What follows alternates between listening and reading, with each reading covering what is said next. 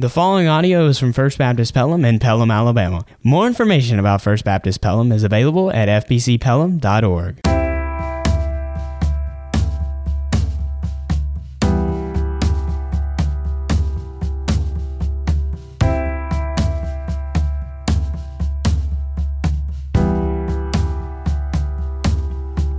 What a wonderful joy and privilege it is to be with you in this wonderful church. And wasn't that music beautiful?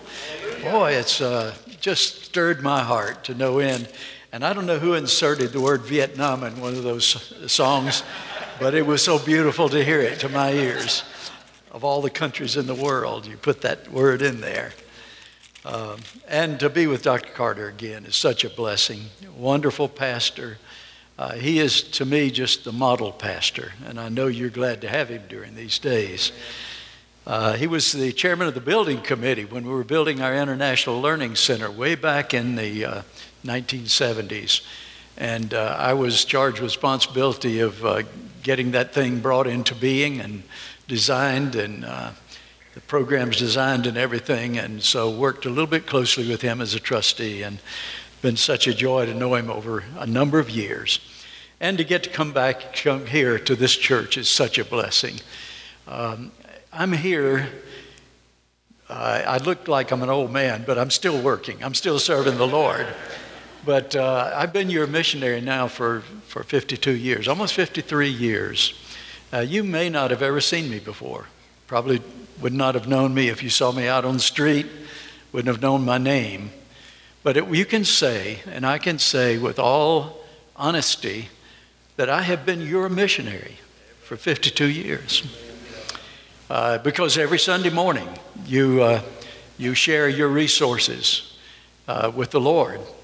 And your church is a large church, and it could send a number of missionaries to the field, yes. I go in a lot of churches that say we have 5 missionaries overseas, 10 missionaries.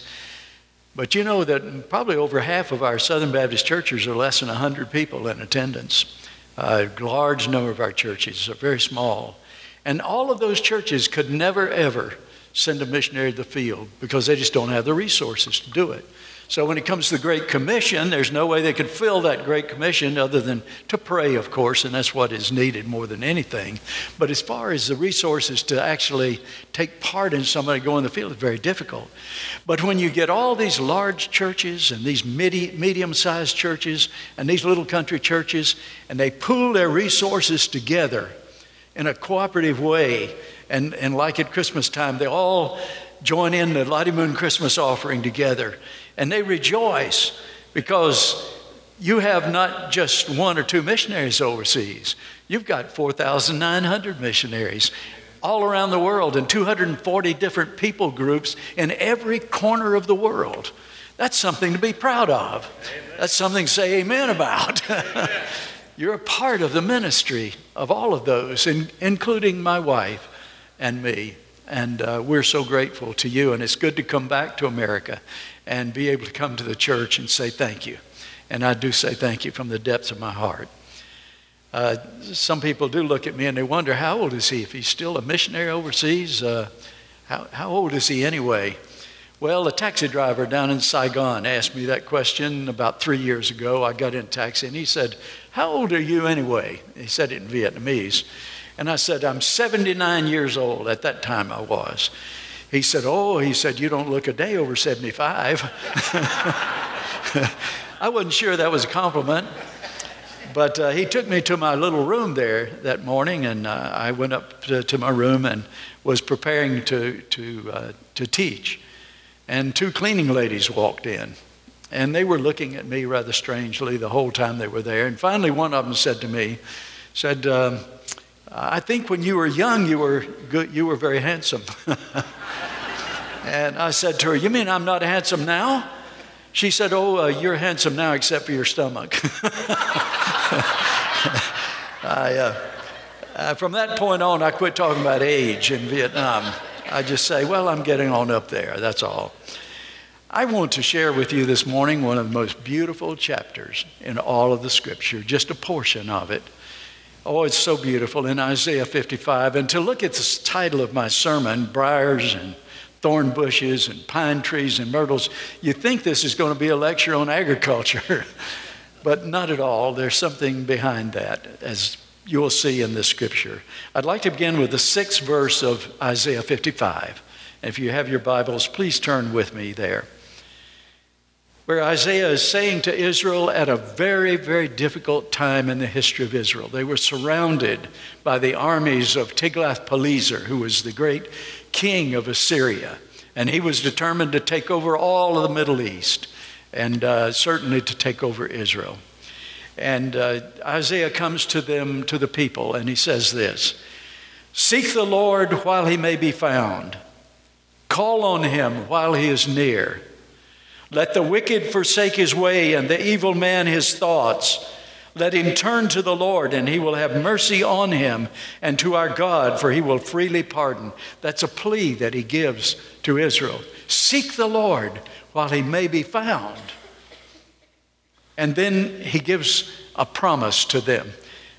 "For my thoughts are not your thoughts, neither are your ways my ways, declares the Lord. As the heavens are higher than the earth, so are my ways higher than your ways, and my thoughts than your thoughts. As the rain and the snow come down from heaven and do not return to it without watering the earth and making it bud and flourish, so that it yields seed for the sower and bread for the eater, so is my word that goes out from my mouth. It will not return to me empty, but it will accomplish what I desire and achieve the purpose for which I sent it." That's the promise. And then he gives a proof of that promise. He says, "You will go out in joy and be led forth in peace. The mountains and the hills will burst into song before you, and the trees of the field will clap their hands. Instead of the thorn bush will grow the pine tree. Instead of briars will grow the myrtle. This will be for the Lord's renown, for an everlasting sign which will not be destroyed." Oh, Father, may this word sink into our hearts this morning, and may it touch the places that we need to be touched and we need to be stirred, Lord. May your Holy Spirit enter into our hearts and interpret this word so that we may grow and learn, and we may be prepared to do what you would have us to do, and to take your word to the ends of the earth. And we want to thank you and praise you in Jesus' name. Amen. Well, look at that plea. Seek the Lord while he may be found. Sometimes we can get too far from the Lord that we can't hear him anymore, and we drift away. But he says, while he can be found, don't drift too far you can't hear him. Call on him while he's near, because the day may come when you're too far from him and you can't quite hear what he says. He says, "My thoughts are not your thoughts. My ways aren't your ways. My ways are higher than your ways, and my thoughts higher than your thoughts."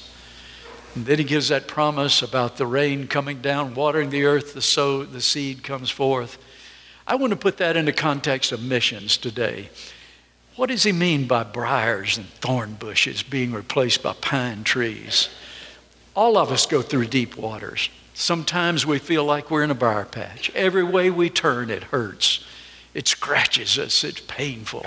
Sometimes we're discouraged and depressed. I think of today so many people that go through deep grief, the loss of a loved one. And having served in the Middle East for almost 5 years, in recent years during the Iraq War, I know the grief that comes through war. And having served in Korea in the Navy for so many years, I know what it is to suffer the grief of lost ones. And sometimes we feel like there's no hope, and we're just caught up in the exigencies of life, divorce and death and the loss of loved ones. And we feel like we're in a briar patch. I know all of you from Alabama have been in a briar patch before. I'm from North Carolina, and I sure have. I know what it feels like. It's hard getting in, it's hard to getting out of the briar patch. And and the thorn bushes. And in Africa, I've been in Africa and seen the thorn bushes with thorns like syringe needles. And they use them to keep the wild animals out and surround their village so that the wild animals can't get through. They're so big. If you ever get caught in those things, they're just painful beyond words. But Israel is going through real pain. And Isaiah says, one of these days, the day is going to come when God is going to uproot all of those thorn bushes that you're in and all of those briars that are surrounding you.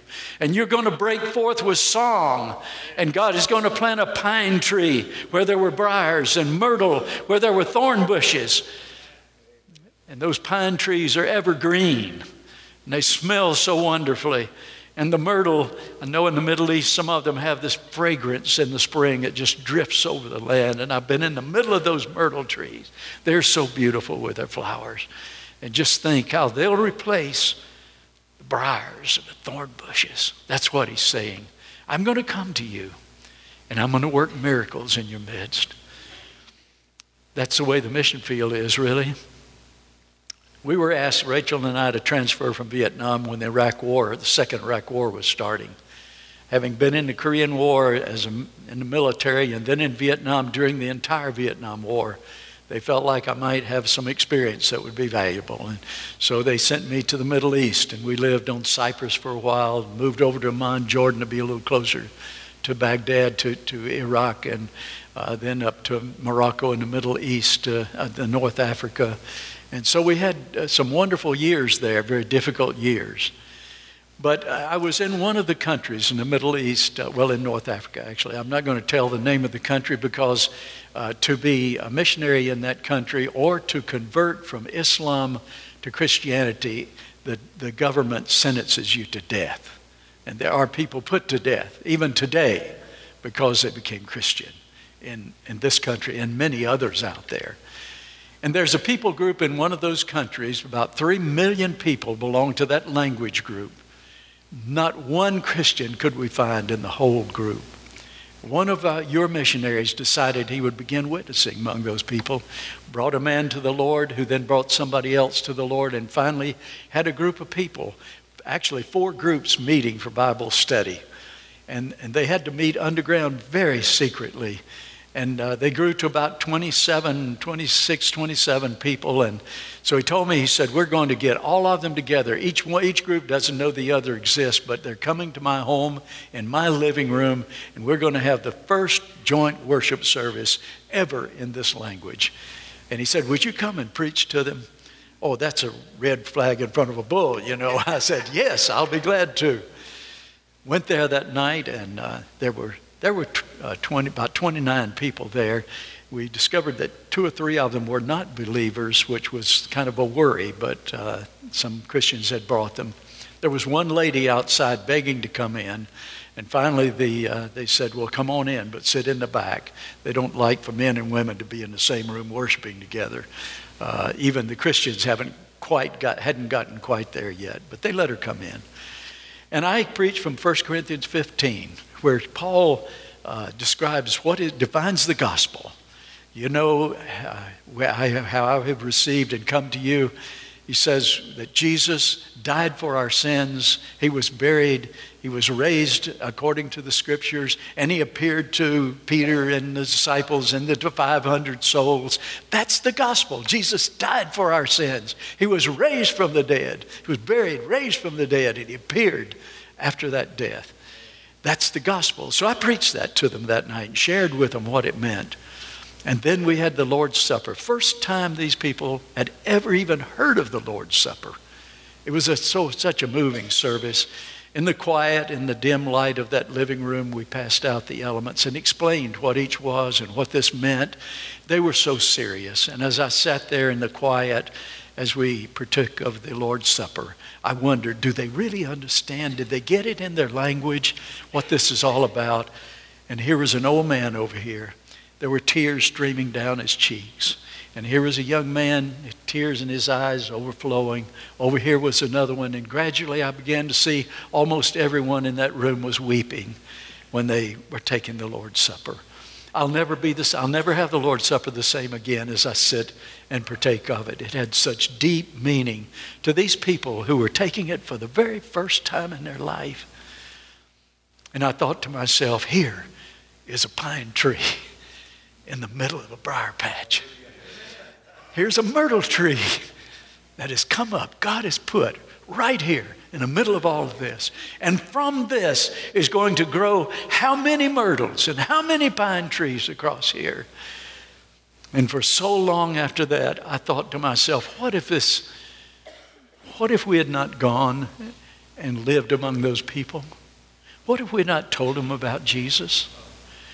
One young man came to me after we finished. Everybody was about to leave. Sat down beside me. He was a university student. And he said to me, he said, can we talk? I said, yes. He said, I've been a Muslim all my life. That's all I've ever known. I didn't know there was ever any other religion that you could follow. And he said, I've watched our Muslim people kill each other, behead people, innocent people. I've watched them throw them into prison. I've watched such terrible things that we do. And he said, never once in my whole life have I ever heard that Allah loves us. I've never heard that there is a God who loves us unconditionally until tonight. And he said, I am so deeply moved in my heart by this, to know that there is something else to believe. I've always wanted to believe something else, but I didn't have anything. Tonight, I'm taking Jesus as my Savior. I'm accepting the God's love. And he just said, it's more than anything in the world. And the tears flowed down both of our eyes. And again, I thought to myself, what if I wasn't there, sitting there that night? What if we hadn't shared the gospel? He would still be in the briar patch. He'd still be hurting and wounded and wondering what is life about anyway. This is what missions is all about. You see, when somebody hears that call of God and the people gather around them and they share their resources and they send this person whom God has called out into a dark place in the world to shine the light of Christ to the people in that place, to bring some light into darkness. And people come to know Jesus, and then things begin to change. Come to Vietnam with me, which is a communist country, still is a communist country, though it's easing somewhat. When I went back after 14 years being gone, I left just as Saigon was collapsing, and I went back to Vietnam for the first time 14 years later, 1989. And things were very difficult. And I got to meet some of our believers. All the churches had been closed, pastors separated from their people, put in work camps and all kinds of things. I went to bed that night at 11 o'clock. I was tired. I'd traveled a long way. 6 o'clock in the morning was a knock on the door. I answered the door. I threw some water on my face real quick. I was so sleepy. Ran to the door, opened it, and these 6 men came in, hugging me, laughing and crying and tears flowing. And I didn't know who these people are. They were weather beaten. Their hands were raw and their faces were just wrinkled. And then I suddenly realized these were my students in the seminary in 1975. God had somehow protected them. They came in and they said, we haven't studied in 14 years. Nobody's taught us, and we heard you were here, and we sneaked in this morning, waited till 6 o'clock, and we came to your room, and we've come for you to teach us today. They shared with me everything that had happened over those 14 years. They were all planning underground churches, and God had blessed little pine trees coming up all in the middle of that communist country and myrtle trees blooming. And 8 o'clock came, and I was hungry. I said, let's order up some noodles or sandwich or something. They said, no, we decided that this is the Word of God, and we're feeding on the Word today. We're fasting. We just want to study the Word. We studied till noon. I was about to collapse. I was so hungry. Let's bring up some food. No, this is the Word of God is our food. We don't want anything to eat today. They slipped out at 5 o'clock in the crowds that were gathered around, and nobody noticed them. They told me they waited till 5. They said, you know, if the police knew we were here, they'd not only arrest us, but they'd arrest you too. So we had to sneak in this morning. Now we'll sneak out. I went and ate a good dinner, came back, went to bed. The next morning, 6 o'clock, knock on the door, open the door. There's 6 different ones.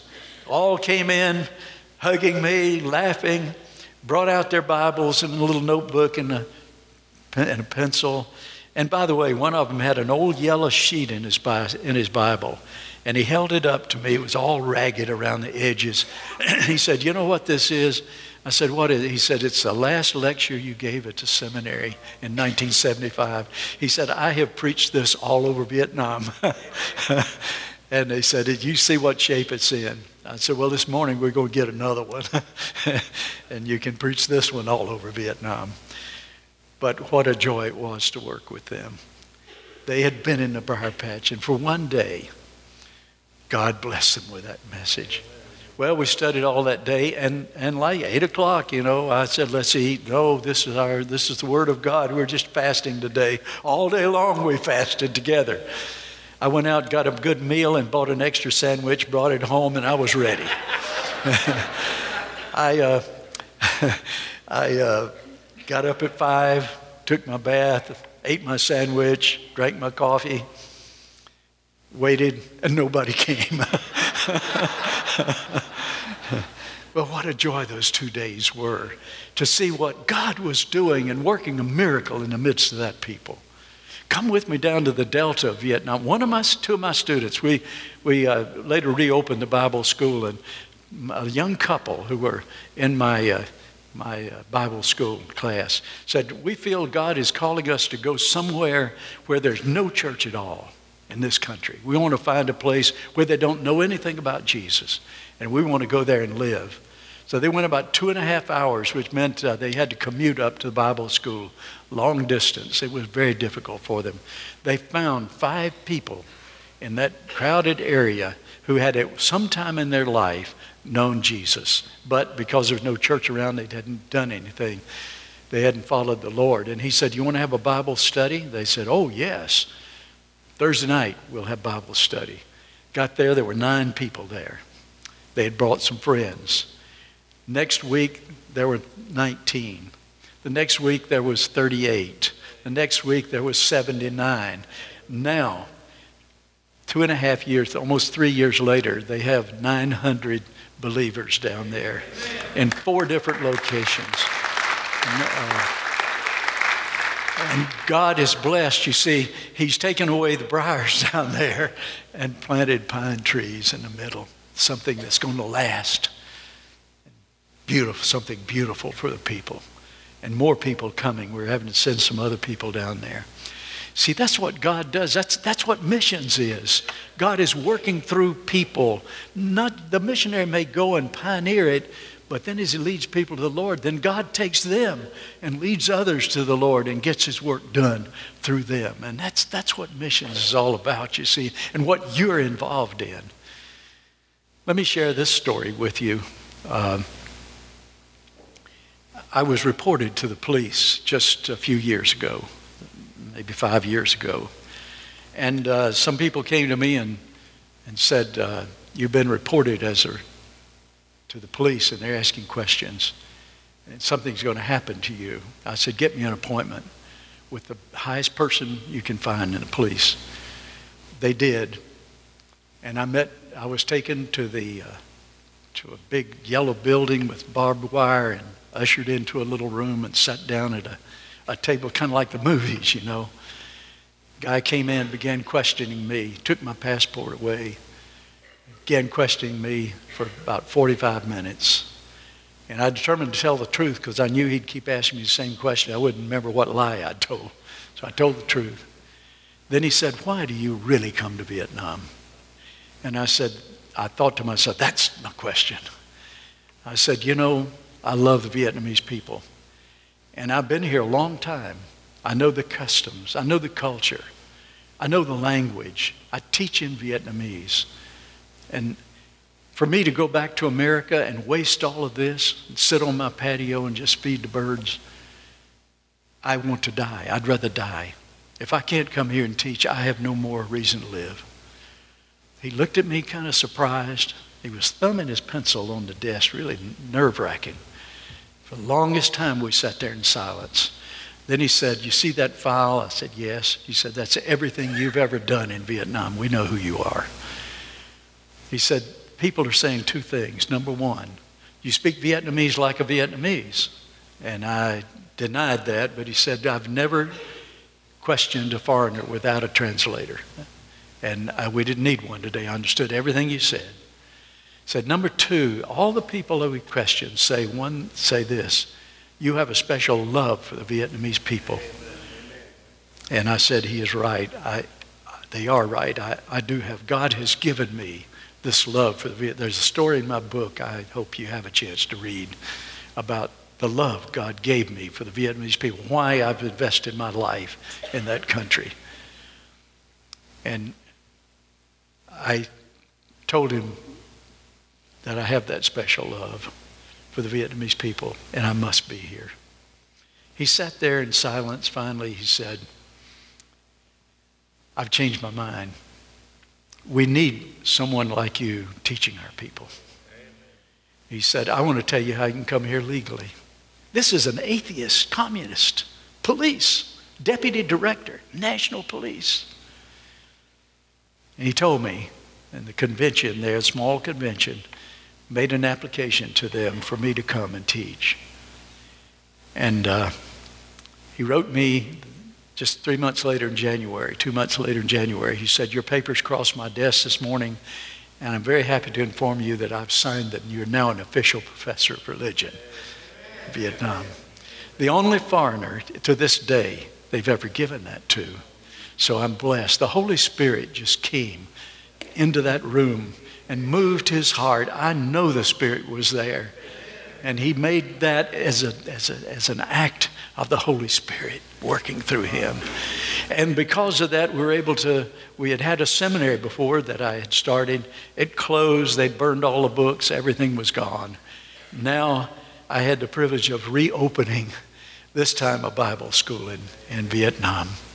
And the good news is that we've been going 5 years. We've graduated. We had 50 students in our first class. They're all planting churches. We're seeing tremendous growth. Over 4,000 believers now in about 7 years. And we're so grateful. God is moving in that country in the midst of communism. And they're still persecuting. I don't want to say it's free. I just happen to have a little freedom. We established the Bible School, Bible Institute in Vietnam now. And the good news is that we just got word that in April we're opening a branch of that Bible school in Hanoi, the seat of communism. And we're doing it. And the police who interrogated me and other leaders there in the government have said, we give you permission to open this Bible school in Hanoi. That is a miracle of God. You're talking about a pine tree. That's more like a huge tree. That is big. That is big. But that's the way God works, you see.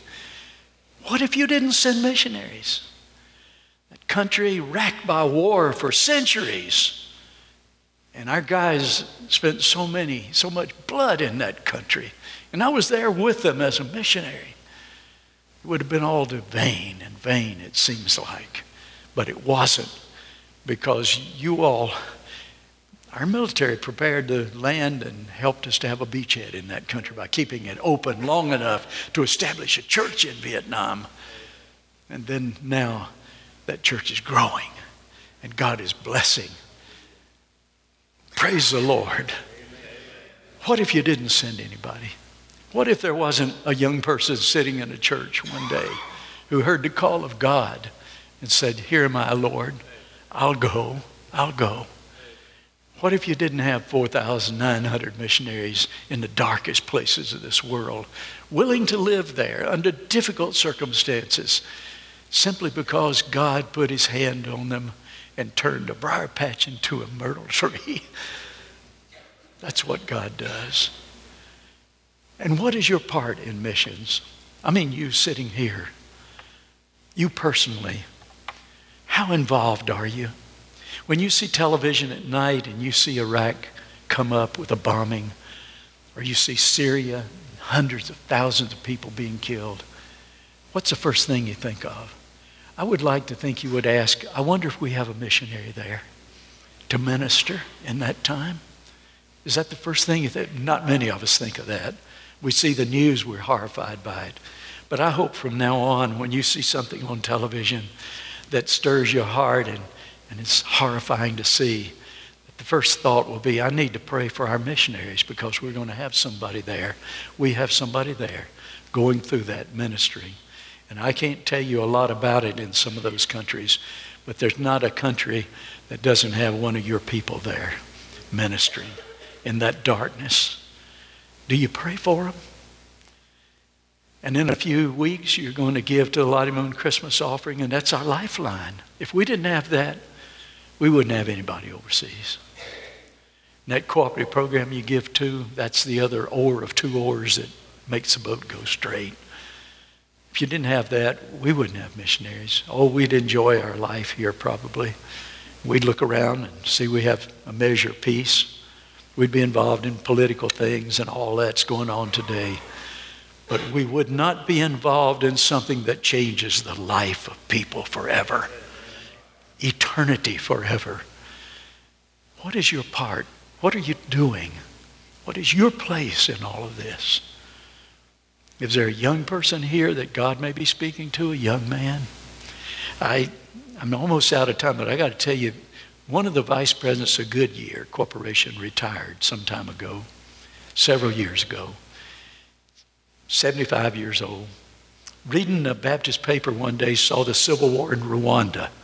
And he read how Baptists had been asked to take care of 250,000 children whose parents had been killed in that Civil War, where over 1 million people died.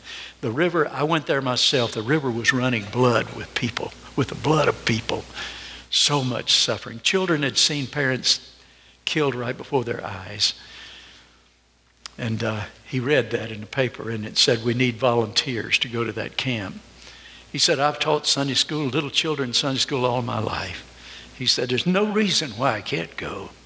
He left that beautiful home on the lake over in, I think it's Louisiana, went up to the International Mission Board and said, I want to go to Rwanda. He went. I happened to be there. And I saw him out there in the field, and he was sitting on an old log. I don't know how many children gathered around him.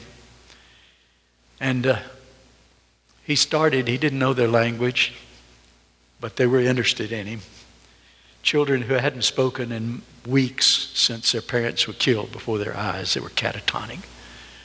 He started laughing, just big belly laughs. All of a sudden, those kids began to laugh with him. First time they'd smiled ever since all this. And they began to laugh. He rolled off of that log into the dirt and just laughed. And then he got up and he sat on that log and he started crying. Just crying. First thing you know, some little kids came over. One put their hand on his shoulder. And he reached out and began to hug him. And those kids were crying for the first time. It had been bottled up inside. Here's a man 75 years old. I mean, he's a kid compared to me now, but 75 years old, who heard God say, you can do it. Amen. And he went. And God used him, even without language, to bring little children into a time of joy, peace. It's never too late. Never too late to do what God asks you to do. And I want to leave that with you this morning. What is God asking you to do this year in terms of missions? Father, come to us now. May your Holy Spirit stir our hearts. We've heard such wonderful music and prayer, and we've read your word, Father. Now speak to us. I just pray that your Holy Spirit will sweep through this congregation And they're going to have the joy of reaching out to the darkest corners of this world from this very place right here as a lighthouse shining a light into the darkness. Father, I just pray that they'll have the blessing and the joy of knowing that they're touching people for eternity. So, Father, we turn this time into your hands and we pray for this invitation that you might speak to your people, Father. And if there are those who have a decision to make to join this church or to come to know Jesus as Savior, or to decide that this year I'm going to give more than I've ever given to the Lord for missions, Lord, whatever that decision is, I pray you'll give them the courage and the strength to do it today. And we thank you in Jesus' name. Amen. We're going to stand now and sing our invitation, and the Holy Spirit is with us. If God is speaking to your heart, and maybe you want to just say to the pastor or to one of the ministers that this year I just feel led of the Lord that I'm going to do more for the Lord than I've ever done before. Will you come and share that and maybe some prayer and then go back to your seat? But if you're here and you don't know Jesus as Savior, how can you resist? How can you resist? Come this morning and accept Jesus. Amen. Thanks for listening to this podcast. For more information about First Baptist Pelham and other free resources like this one, log on to fbcpelham.org.